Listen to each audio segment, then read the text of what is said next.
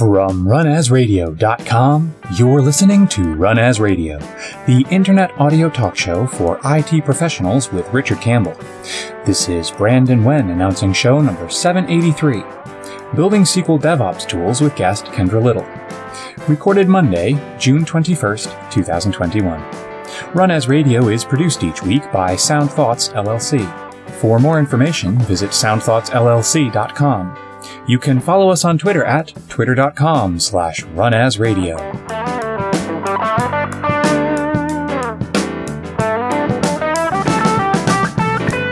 Thank you, Brandon. This is Richard Campbell, and thanks for listening to Run As Radio. Today, my guest is Kendra Little, who's a product manager at Redgate and a database nerd who loves performance tuning and automation. And she's an American living in the UK who carries on long conversations with her pets. Is that a quarantine thing? You know, I just asked you before we started recording, you moved to the UK right before lockdowns. Well done, Kendra. Thank you. Thank you very much. Yes, I moved to the UK in March 2020 so that I could work at an office with other people. After nearly 10 years of working at home, I decided it was time to try to work with other people in person. I was in the office for 2 weeks before lockdown and then they closed started. it. And so now I'm celebrating more than 10 years of working from home. But on multiple continents. That's awesome. Yeah, no, you've got a whole other skill level there, suddenly. My youngest moved in with her fiance in February of 2020. Wow. Yeah, it's like, welcome to your first apartment together. Now you can't leave. So, I mean, good news is they've made it. They're still together and bought a home, and we're postponing the wedding because we have family all over the world until everyone can travel. But, yeah, they're okay. But talk about a challenge. So, these are the stories of this maddening time. I was also surprised to see, I mean, I've known you as a DevRel or, IT related kind of person. You're a great communicator. You help folks understand technology, but you've changed up. You've become a product manager. How did that happen? I have gone into product management, the PM role. I mean, PM, it could stand for a lot of things. Right. Product manager, project manager, program manager. Sometimes I'm the product manager variety of this, but it's been really, really exciting. I mean, I think it does have certain things that are in common with DevRel stuff in that users are really important. Talking to users, talking to customers is really, really important, but it is kind of a big shift on that. But you're also, a legit domain expert. You've done the work. You have been I kind of think you've been a customer of the products you're now helping to manage. You haven't told me what products you're working on, though.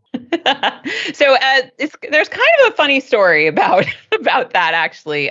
So I'm focusing on our database DevOps products, right, for the Microsoft data platform market. Beautiful. So how do people do DevOps with databases? How do you do agile software development with databases? There's more than tools to this, right? Yeah, this isn't absolutely. just a tooling problem. Yeah. But tooling is a big part of the problem. How do you develop effective processes and communications as a team?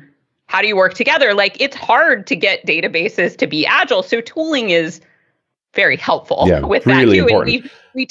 And so we focus on tooling, but also making sure that tooling can really enable teams to work successfully together and work with the different flavors of processes people work. But kind of the funny story around this is, so once upon a time, I was a database administrator, and I had a dev team that came to me and they said, we want to use some tools to help make this easier.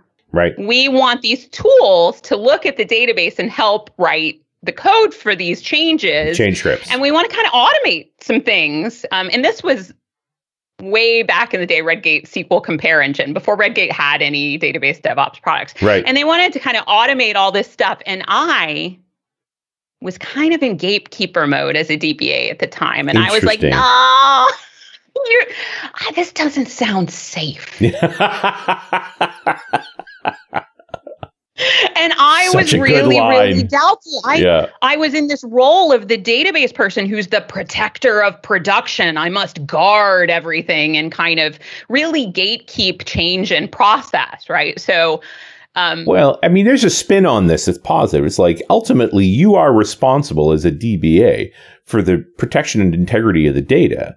So, you do see runaway automation as a potential threat that can damage data legitimately. Absolutely. Yeah. But it is that funny journey from being the one who was like, no, automation is dangerous, you shouldn't do that, to having really come full circle on this, to the point of saying, doing things manually is dangerous too. Dangerous, yeah. Arguably more dangerous. At least with automation, it's consistently wrong. Inconsistency is so much more dangerous, and manual processes are naturally inconsistent. Yeah, exactly. So it's not about whether, automation inherently is not safe. It's not dangerous. It can be either, as can manual processes, but it can be a tool to help you say, how can we build in checks? So how can we make things safer with automation? Right.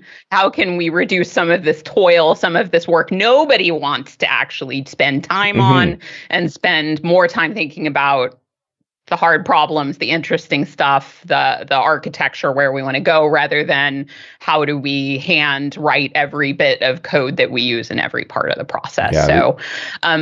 So yeah, I was a customer, but I also have in the past been the person who's really suspect of this, and the person who was like, no, you shouldn't do this. This is crazy talk. Yeah. But that also means you can speak to all of those concerns.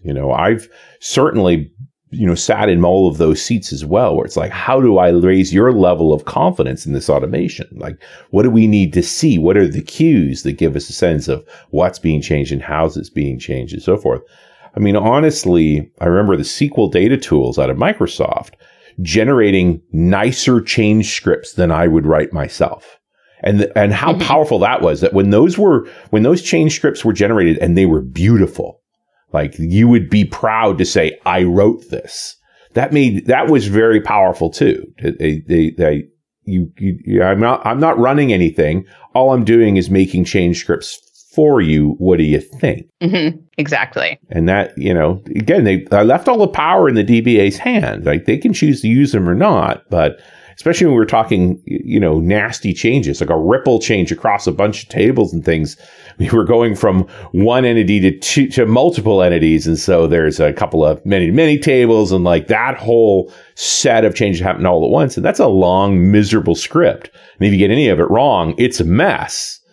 And so the fact that it was made by a tool and it was neat and tidy was wildly compelling. This is actually one of the really interesting things about working in the Microsoft space, is there is a lot of really great, high quality free tooling that Microsoft has made available to people using the Microsoft stack. Right. And that, as a partner of Microsoft and as someone who's also a vendor in that space, it actually makes life really interesting for us, because you have to make sure that you can provide more value and that you help people in different ways than the free tools. But it's actually really, really nice, because your customer base can get into this mindset of automation. It gets into the culture so much more when there is more options for people, when there is habits of doing this, when there's alternatives that people can test out, and you can have kind of a whole marketplace of these things at different price points. I very much think that that's great. You're raising the tide, right? Like that it's not just one outlier saying you could do it this way. It's like, oh no, everybody's doing this. The question is, how do you want to do it? Which set of tooling makes you happiest? Exactly. And I'm not going to shy away from you work from Redgate. Like, SQL Compare was first. Like that tool was out so far ahead of everyone else, and at that time was a pretty innovative thing. The idea that you could take, two sets of DML and it would show you the differences between them, like there was no tooling at Microsoft that looked like that at that time. Right. But, the market grew up. Redgate made more things. Microsoft made more things. And then this DevOps movement came. And I can't tell you how many shows I've done where we're struggling with how does a database play in this rapid iterating world? Because it does have a different set of rules, because you don't get to just replace the database at any time. The data is kind of important. Kinda.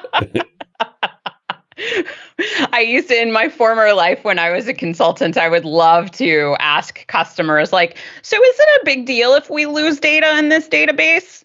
And, 99 times out of 100, the answer is, oh, yeah, it's a really big problem. But then there's that one time out of 100 when somebody's like, oh, actually, for this one, actually, it's not a big deal. Yeah. It only needs to be what's kind of right or partly right. And in those cases, you're just like, oh, this is a fun one. It's so luxurious. Well, and certainly I've run across databases where it's very regenerable, right? Like we have the log files. It just takes time to reprocess them, but we're only throwing it into a database for analytics reasons. Yeah. So yeah, that is luxurious. But, and I'm totally with you. It's like, I was always on the performance tuning side. And so we sort of listed down what's the most important things? Like there was the question of data integrity, performance, scalability, number of users, that sort of thing. And you had to rank them. Oh, okay. Yeah. That was the whole point, is like, this helps us talk coherently about making choices when we rank those things. It's easy to say everything's important. Right. But it's like, what's more important? And the classic one is it more important that the transaction's correct or that it's fast? Mm-hmm. Right. Yeah. And it's pretty quickly, it's easy to say, a fast incorrect transaction is not only not valuable, it does harm. So it's like, yeah, it's actually more important to be correct. I absolutely would like my bank to have that point of view. Pretty sure. Yeah, pretty sure. and yes, the thing is, there's classes of data where accuracy is everything. So it's like that. And usually you can pick the first one and it's usually accuracy. The others are more interesting, right? Especially in the scalability equations where it's like, I'd rather support more users slower than fewer users faster, right? And that's an interesting conversation too. There are some fun things to dig into when you're prioritizing these things. So one conversation I always like to have with folks, and this comes up a lot in terms of deployment automation or even manual deployments, is what counts as downtime? Yeah. Right? Like downtime and performance seem like different things when you first start talking about them. But if I have a web page that hasn't refreshed in 30 seconds, does that count as downtime? Or does that count as slow performance? Right. What if it, takes 2 minutes to refresh? There's a certain level of bad performance that becomes downtime, but you have to really dig into it specifically for different use cases in order to kind of figure out how to classify that. And important to build that set of priorities, because it does help with decision making about how much effort should we put into, for example, integrating those database changes into that automated, deployment workflow. When the new app comes out, the database changes are automatically part of it, because getting those features online is super important. Like, there are other approaches to this. I've seen very successful organizations where the database changes are completely asynchronous to the application changes, but the application feature changes stay dark until the database changes are in place and tested in the field and so forth. Like, they are always deploying code, but often they're not turning that code on until much later. Like, this idea of we build a feature, deployed a feature, that's just not real for them anyway, the way they do that. But they don't build that same set of binary that I think we expect today, where it's like a deploy of an app includes the deploy of the database changes. Right. Exactly. Yeah. Sometimes you do end up, I admit, as someone who's working on the product side now, occasionally I will do things where I'll ask for a feature flag and something we're going to deploy or build in a product. And I do get reminded that every feature flag we add has overhead, adds complexity, adds something, we don't want our feature flags to have their own feature flags all the time. None of these things are free, but they are very, very valuable, and they give us a lot of flexibility, and they also let us turn things on and turn things off in an important way that maybe a business user can even control sometimes in terms of lighting up a feature for certain customers. So I'm a huge fan of feature flags, but this is one of those ironies in life where, as a product manager, when I ask for them, I do get reminded that they aren't free. Yeah. There's another question, which is, when do feature flags get removed? Like that, isn't that a fun initiative to go through and say, hey, this is a feature that's now stable. People are happy with it. That should never, ever be shut off. Can we actually knock down a few of these things? Because this now as a product manager. Every decision you make is kind of permanent. People are now going to take dependencies on it. People now buy the product because of those things. They'll never go away. And that baggage is cumulative. The baggage is cute. I mean, there is the art of deprecating features, right? The art of taking things away is an interesting one because things aren't actually useful forever. Right. Very true.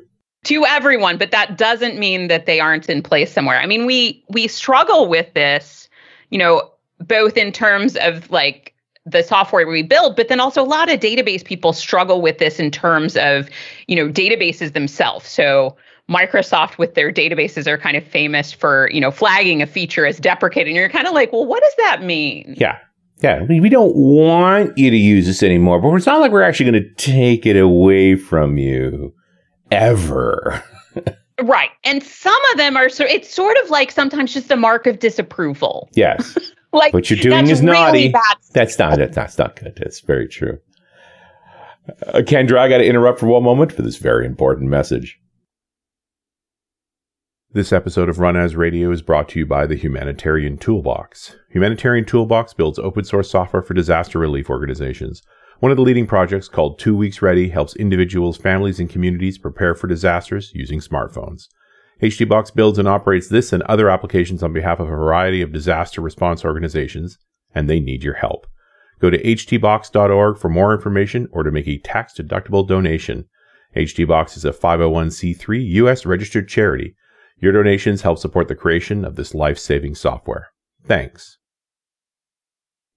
And we're back. It's Run As Radio. I'm Richard Campbell. That's Kendra Little over in Cambridge, an American abroad. How long are you going to stay? Have you got a plan? Oh, well, I don't. The original plan was, we're going to move to the UK and it's great. We're going to get to be able to explore. We'll be able, I've never been to Ireland. Right. Wow. I could take a weekend flight and visit Portugal. Yeah. And so all of these ideas we had about, one of the things they kind of say about England is it's the doorstep to a lot of interesting places. Well, we haven't even seen a lot of the interesting places in England yet. Right. Yeah, of course, because it's been pandemic time. But yeah, I realize, when you live in Canada, US, our vacation spots are, long weekend twos, right? It's like, I can pop down to San Francisco for a long weekend. But out of England, it's like Ibiza, right? Which for us in North America, that's like a mythical place. Why would you ever go there, right? It's a long, long way. It's kind of special. But for them, it's a weekend. So yeah, exactly. So at some point you're going to get to do that. I don't know, maybe this year, but yeah, it's interesting. But you also are now close to headquarters, right? I mean, that's got to be powerful too. The same way I find most Microsoft people at some point spend time in Redmond because that is the mothership. You are close to the home base of Redgate now. It's true. Though interestingly, I used to be a remote worker. And as a remote worker, I would actually fly over fairly often. I was in DevRel and I would fly over, at least once a quarter for at least a week. And right. I would spend time, it was almost like, some companies now are moving into a more remote model where people do, or mostly remote model, there's so many hybrid right. ways, but where people come together periodically to get together and exchange ideas and meet up. And the way I worked with people was more like that. So I actually did spend more time face-to-face with my colleagues pre-pandemic as a remote person. Right. Than I do in this pandemic world. And there's a power to the 1 week you'll all get together. You prepare an agenda. It's like, we're only going to be together this week. What are the things we want to get through? Where when it's every day, not that it's been, but there's not that same energy around that. But yeah, I'm wondering about the state of culture in many companies after this year of only remote. What cues we take in person, we don't get on camera. And it's been an ongoing conversation. It's sort of on the side of all that.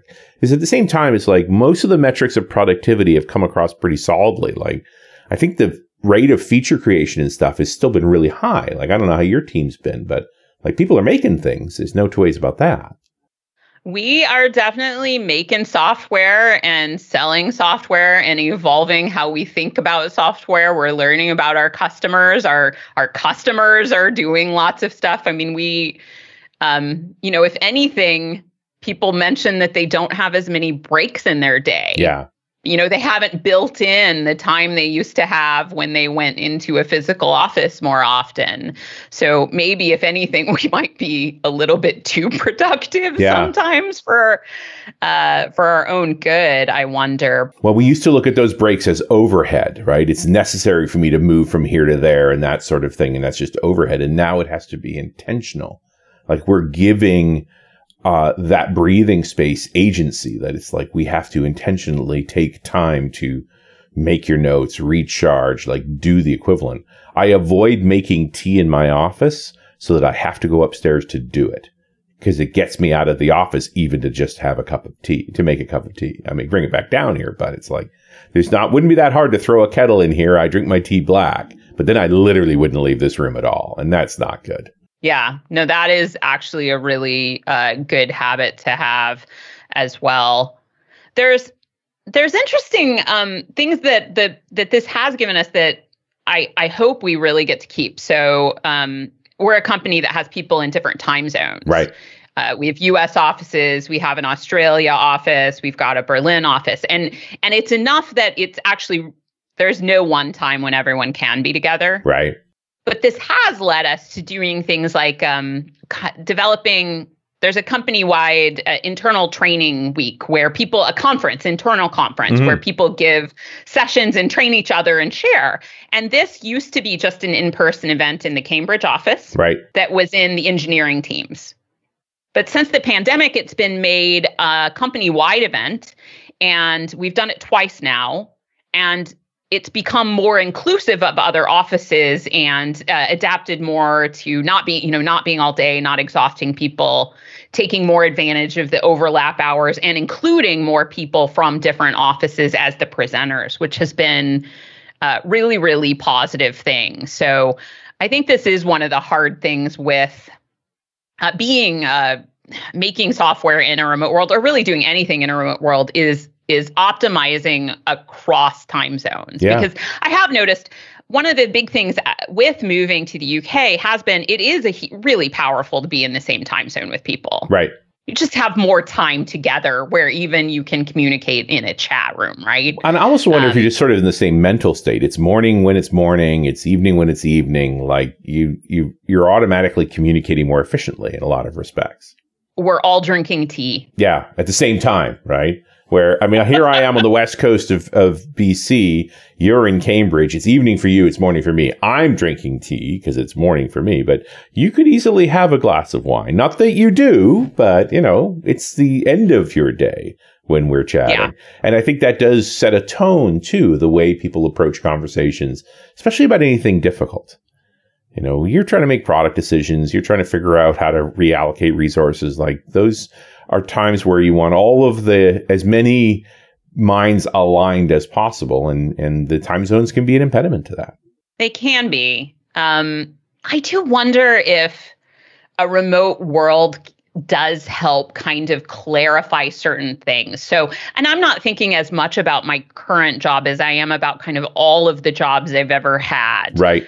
With in-person cultures, I wonder if more back channeling goes on sometimes. Almost if it's certainly easier to back channel things with in-person conversations and it's somewhat less natural to back channel things when either you're typing the message out or it could easily be recorded. Yeah. And a number of times now, I mean, more than ever, I've seen folks say, hey, do we really have to have this meeting, or can we just agree on something here in email? Like, I know we're having this meeting, and I suspect you probably care about this. If this was actually my position, do we still need to have the meeting? Yeah. In some ways, I think we're pushing on our efficiency in that respect. It's like, I get that we want to meet and so on, but it's like, hey, I've had a lot of screen time this week, and I'd rather, if we can just agree, let's move on and take that half hour back. which that directness I found really interesting, that more folks are willing to press that way on making decisions and trying to get along, really. Yeah. So it's interesting. One of the things we've actually done, I think I am very much in favor of, could this have been an email? Can we work on this in an asynchronous doc? Lots of these things. But there's other times too where, so for example, we follow kind of a triad model of product development at Redgate. So we'll have a trio of folks from the product management side, folks from the design side, and folks from software engineering, kind of these. And it's not that decisions only involve these three groups. We still also have people in marketing. Sure. We have other people we'll bring in, but this is kind of a product trio. So if you're working on hard problems, one of the main teams I'm involved with at Redgate, we're working on some just really challenging, interesting technological stuff. And there was a suggestion that we start having just some regular working time meetings. Now, this sounds awful at first. You're like, no, meetings should all have an agenda. Right? We shouldn't just have a meeting of, quote, working time. Right. Well, what we've found a way of working with the working time where we have topics that are all candidate things we need to work on and things we know we need to think through together. And we kind of prioritize them almost like a backlog for the working time. And we only meet if we have things we can agree on that we actually do want to talk through together. This isn't something we're going to do together, but it actually has been a really great virtual way to build up relationships and not get stuck in what this can help with is not getting stuck in those 500-line Slack chat message threads, right? Yeah. Well, I've said this about email, but I think it's also true of all the chats too. It's like a chat and an email are not improving every time the reply is longer than the previous message. Like that to me shows we're getting further away from a goal. And one of the points I've often made is like, as soon as the medium's not serving, change the medium. So I write you a paragraph, you respond with 3, and my reaction to that is 12 paragraphs. You should switch the medium. Like now you're fully in the TLDR point of nobody's reading this anymore. So hop on a call. Yeah. But the other token is, that conversation swells and then shrinks. Like that's a successful conversation. The perfect email is the one that just goes, thanks. Right? Got it. Like when you're that point where we're in agreement, we've actually resolved this. That's constructive.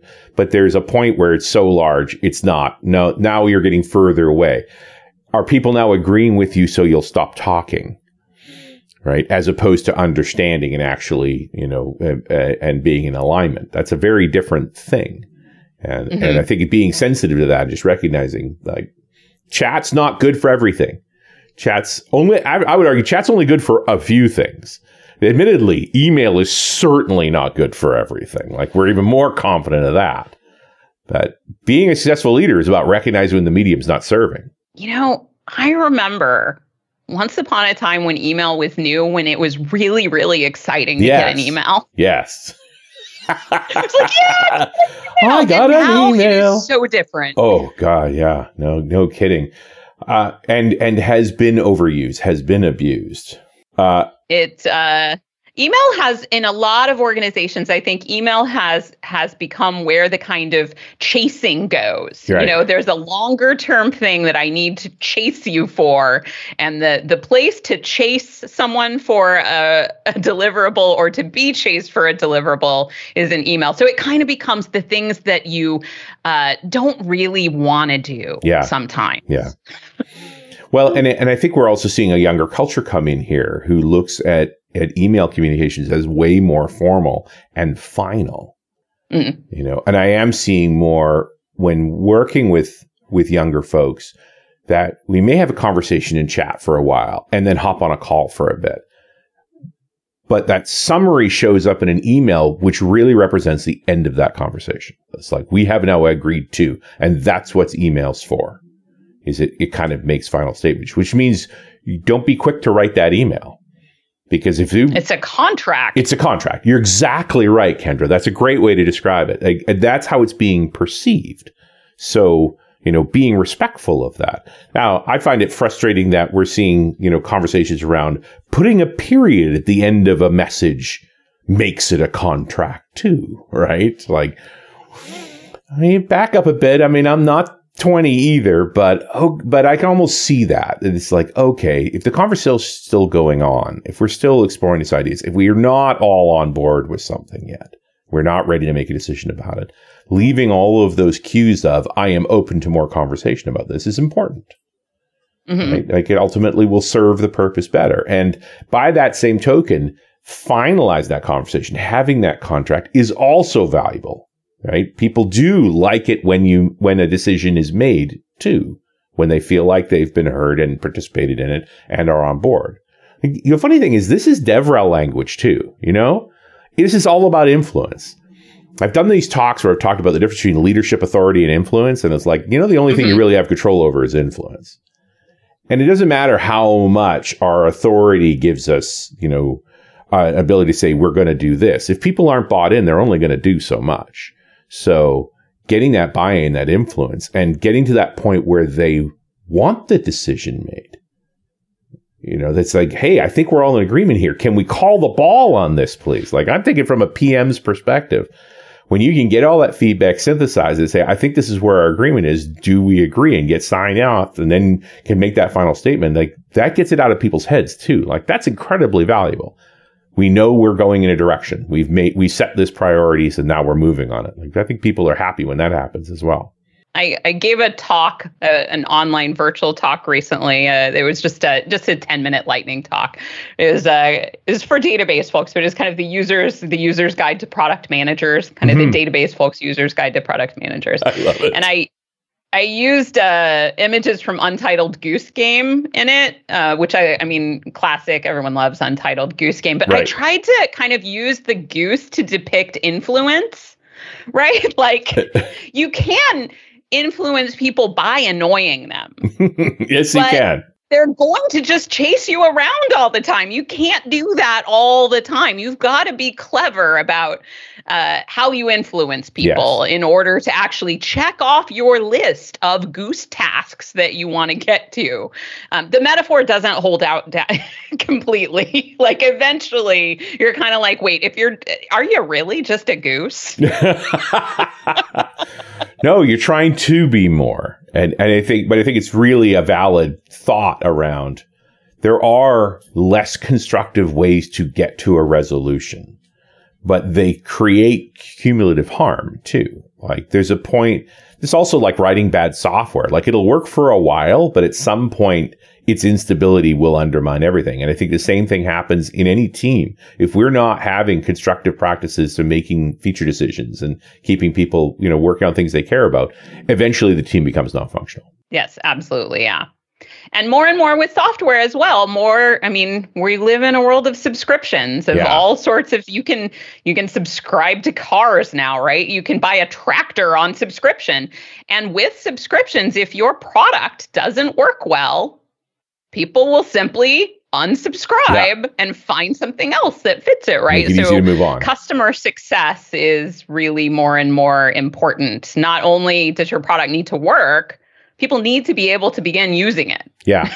Well, and I appreciate when a company aligns their goals with mine. If you only get paid because the product helps me be successful, that's pretty compelling. Like, then at least we're both pulling in the same direction. My success is your success. I think Microsoft switching over to the cloud model where they only get paid when we consume Azure, not when we agree to set up an account. That's pretty compelling too. So it's interesting to see in all the things that have happened in the past year, how much a push to these kinds of common alignments appear. That, we're only happy when you're happy, or we're only paid when you're paid. Like, those are powerful times.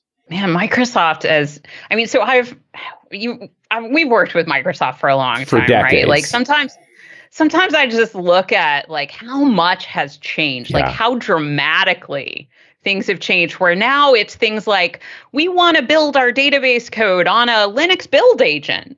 That shouldn't be a big deal. Maybe we want to be able to deploy to, our database code to a non-relational database hosted by Microsoft in their cloud. Yeah. all sorts of things I never would have predicted. Well, and for a long time, we lived in this happy little ecosystem where if it was, you just used Microsoft stuff, you didn't think any of that anymore. And that's not the way we're doing stuff anymore. There is much more diversity there in the technological stacks, and advantages to using sort of the best things in each place. Is like the number of folks I'm finding who would rather run their production servers on Linux in the cloud because it simply saves them money. That's hard to argue with. And then, what does that actually look like from a maintenance management and operations perspective? Those are all challenges. But I got to think it's hard on you guys too. You used to only worry about SQL Server. You got to worry about a lot of other databases these days. Yeah, there are a lot of databases in the world. There's everything from Cockroach DB right on up. So, I mean, what a name. Redgate actually acquired a tool. It's been, I think, almost 2 years now. A tool called Flyway, which is, and it actually has an open source community version. So I love that we have open source database DevOps tooling with free community version. But one of the reasons Redgate acquired Flyway is it can talk to Cockroach DB. It can talk to DB2. It can talk to a variety of relational databases because there is customer demand for that. Right. People use a variety, different types of databases for different things. It's very normal to have multiple types of databases in your environment and to want to have a high standard of development and automation and testing for code for these databases. Yeah. So it's definitely I don't think it's something it's an opportunity more than something to worry about, right? No, but it's also a mixing of cultures. Like hopefully you can pick best of both. Like there's some really powerful things around that open source culture and the way they approach software. And there's a really powerful things about the discipline and architecture around enterprise and these DevOps practices that maintain reliability at such a high level. And it may be a bit more formal for some folks than they're used to, but it has its advantages. So if you can pick and choose all those things, you really get a lot of advantages. Yeah. And it's fun comparing things in these different databases. Sure. I feel like Snowflake, I might be wrong about which one it is, but I think it's Snowflake. I think they have an undrop table command. Yeah. Yeah. It's undrop. You can do that? That's awesome. I know. I'm like, well, okay, all you other database folks, listen up. Yeah, we want undrop table in all of these. I love it. That's great. Well, Kendra, what's next for you? Where are you actually going to get out of the house at some point here? Got any events planned? On a personal note, so we have 2 Pembroke Welsh Corgis, which we love very much. And actually, I think you and I have something in common. I believe you sometimes put your dog in a backpack. I do. And he's right below me here and huffing at me too. He's 16 now, right? 16-year-old Cairn Terrier. We got the pack for him a couple of years ago because he always wants to go on the hike. But in the summer when it was hot, he just ran out of gas. And he's 25 pounds, right? Well over 10 kilos. Was gigantic for a Cairn, and he's fit. That's where the vet complains to me. Like, you're going to keep your dog this fit. You're going to lose his mind, not his body. And that's what's happening. And he's starting to have seizures and so forth. But a couple of years ago, we got the pack for him. So on the hike, when he ran out of gas, I just stick him in the pack and we keep going. And now that he can only walk about 1 kilometer before he's done, but he still wants to go. He's been in the pack a lot more. And his name is Zach. Yeah. So pretty quickly it got named the Zach Pack. The Zach Pack. Yeah. Absolutely. Well, so we have backpacks for the Corgis, and so we can do things like ride bicycles with them. Right. Right. So, but it's amazing that it does really, I think it stimulates them to be outside, to smell things, to see things. But anyway, so we've got the Pembroke Welsh Corgis, but we've never been to Wales. So one of the things that's coming up, we're allowed now to travel to Wales. We're gonna take the Corgis to their fabled homeland of Wales. I love it. And how big are they? Like, I've always thought Corgis are pretty good sized dogs because they're cattle dogs, really, right?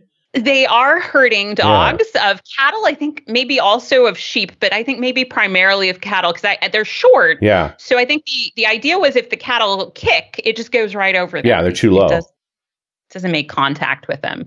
I feel like our littler one she's about 20 pounds, and then Stormy, I think, is about 25. But Right. I could be totally wrong on Short-legged these and numbers. long-bodied and cute butts. That's what I am. Big in personality. Yeah, a lot going on. But, all those working with Cairns are vermin dogs from the Isle of Skye, which I've been to. And I always want to bring him, but I couldn't put him on an airplane. It's just I love being in Scotland where it's normal to have your dog under the table. Like, that's just normal. Oh, absolutely. Right? And every time I'm in there with all these dogs under the table, so well behaved, I'm like, Zach would fit in here. But that is purely my hubris, that I would like my dog to be functioning well there, but to bring him there would be so arduous on him. It's just, I'm not going to do it. And certainly now. Yeah.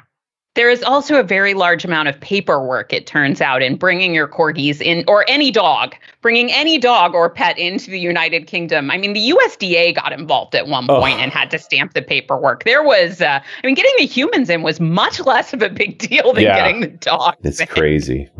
So it's fascinating that you had corgis in America and then brought them sort of back to their homeland. That's nuts. Corgis are actually more common we don't see many in the United Kingdom. People associate them with the Queen. Yeah, it's the Queen's dog. There's not a lot of corgis here. I think we may have met all the corgis in England so far. That's brilliant. But it's the Isle of Skye. I want to loop back. So you mentioned the Isle of Skye. Yes. For any of our listeners, if you've never been to the Isle of Skye, it is one of the most beautiful places on Earth. Yeah. And by the way, it looks a lot like the wilder parts of British Columbia, like just rocks and trees and ocean mixed tightly together. Yeah. It's a gorgeous location. And and I'm a Scottish Campbell, like no two ways about it. And for better or worse. And but yeah, it's a fantastic spot. And all those Skye Terriers, the Westies and the Scotties and the Cairns. That's ultimately their origin, and they're all vermin dogs, and they're fierce as hell for being little dogs. They're quite psychotic, But the old man's fading away. He's been around a long, long time. So one of the luxuries of the pandemic has been being home with him in these last years. I didn't know if we'd make it through winter. Now I'm worried about him not making it through summer. He can't handle cold and he can't handle heat anymore. So we don't get too much longer, but at least we're together for it. We have actually started. For our dogs, one of our dogs is somewhat young. So a lot of her life was raised during the pandemic. We've actually started working on, we need to leave the dogs at home alone sometimes so that you learn how to do that. You need to be able to cope because life is coming back here. Things are going to get complicated. So, yeah. We are hoping life is coming back for sure. So what's up next? I have submitted to a conference for 2022 that's going to be held in Germany. There's this conference called Data Grillen. And so even if you only have a mild interest in data, even if it's only an occasional hobby of yours, this is the greatest conference on Earth, I would claim. It's a wonderful community event. If you like beer, it has the finest beer ever. It is in the middle of nowhere in Germany. I didn't know that Germany had a middle of nowhere. It absolutely does, and this is in it. But it just works. You make this journey to the middle of nowhere, and there's beer, and there's these wonderful database people. So, that's in terms of conferences in tech. That is actually the next one where I'm like, it really needs to happen.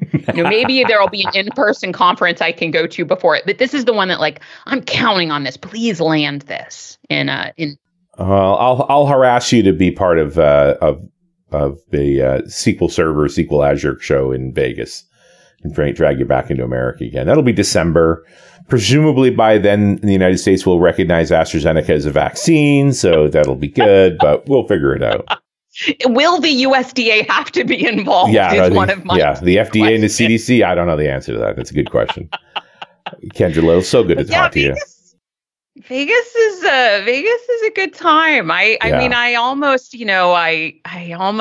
can't imagine it at this point, but I want to. I want to see the Bellagio fountains again. Yeah, and all of the fun there. It's at the MGM, but we can just take the monorail from there and see that whole crazy row of hotels. And there's some new ones. They're still building there too, so it'll be an experience. Anyway, it'd be great to see you in person. Yeah. Would do. I would love to do that. So please do invite me. Please do. We'll work on it. Kendra Little, thanks so much for coming back on the show. Thanks for having me. And we'll talk to you next time on Run As Radio.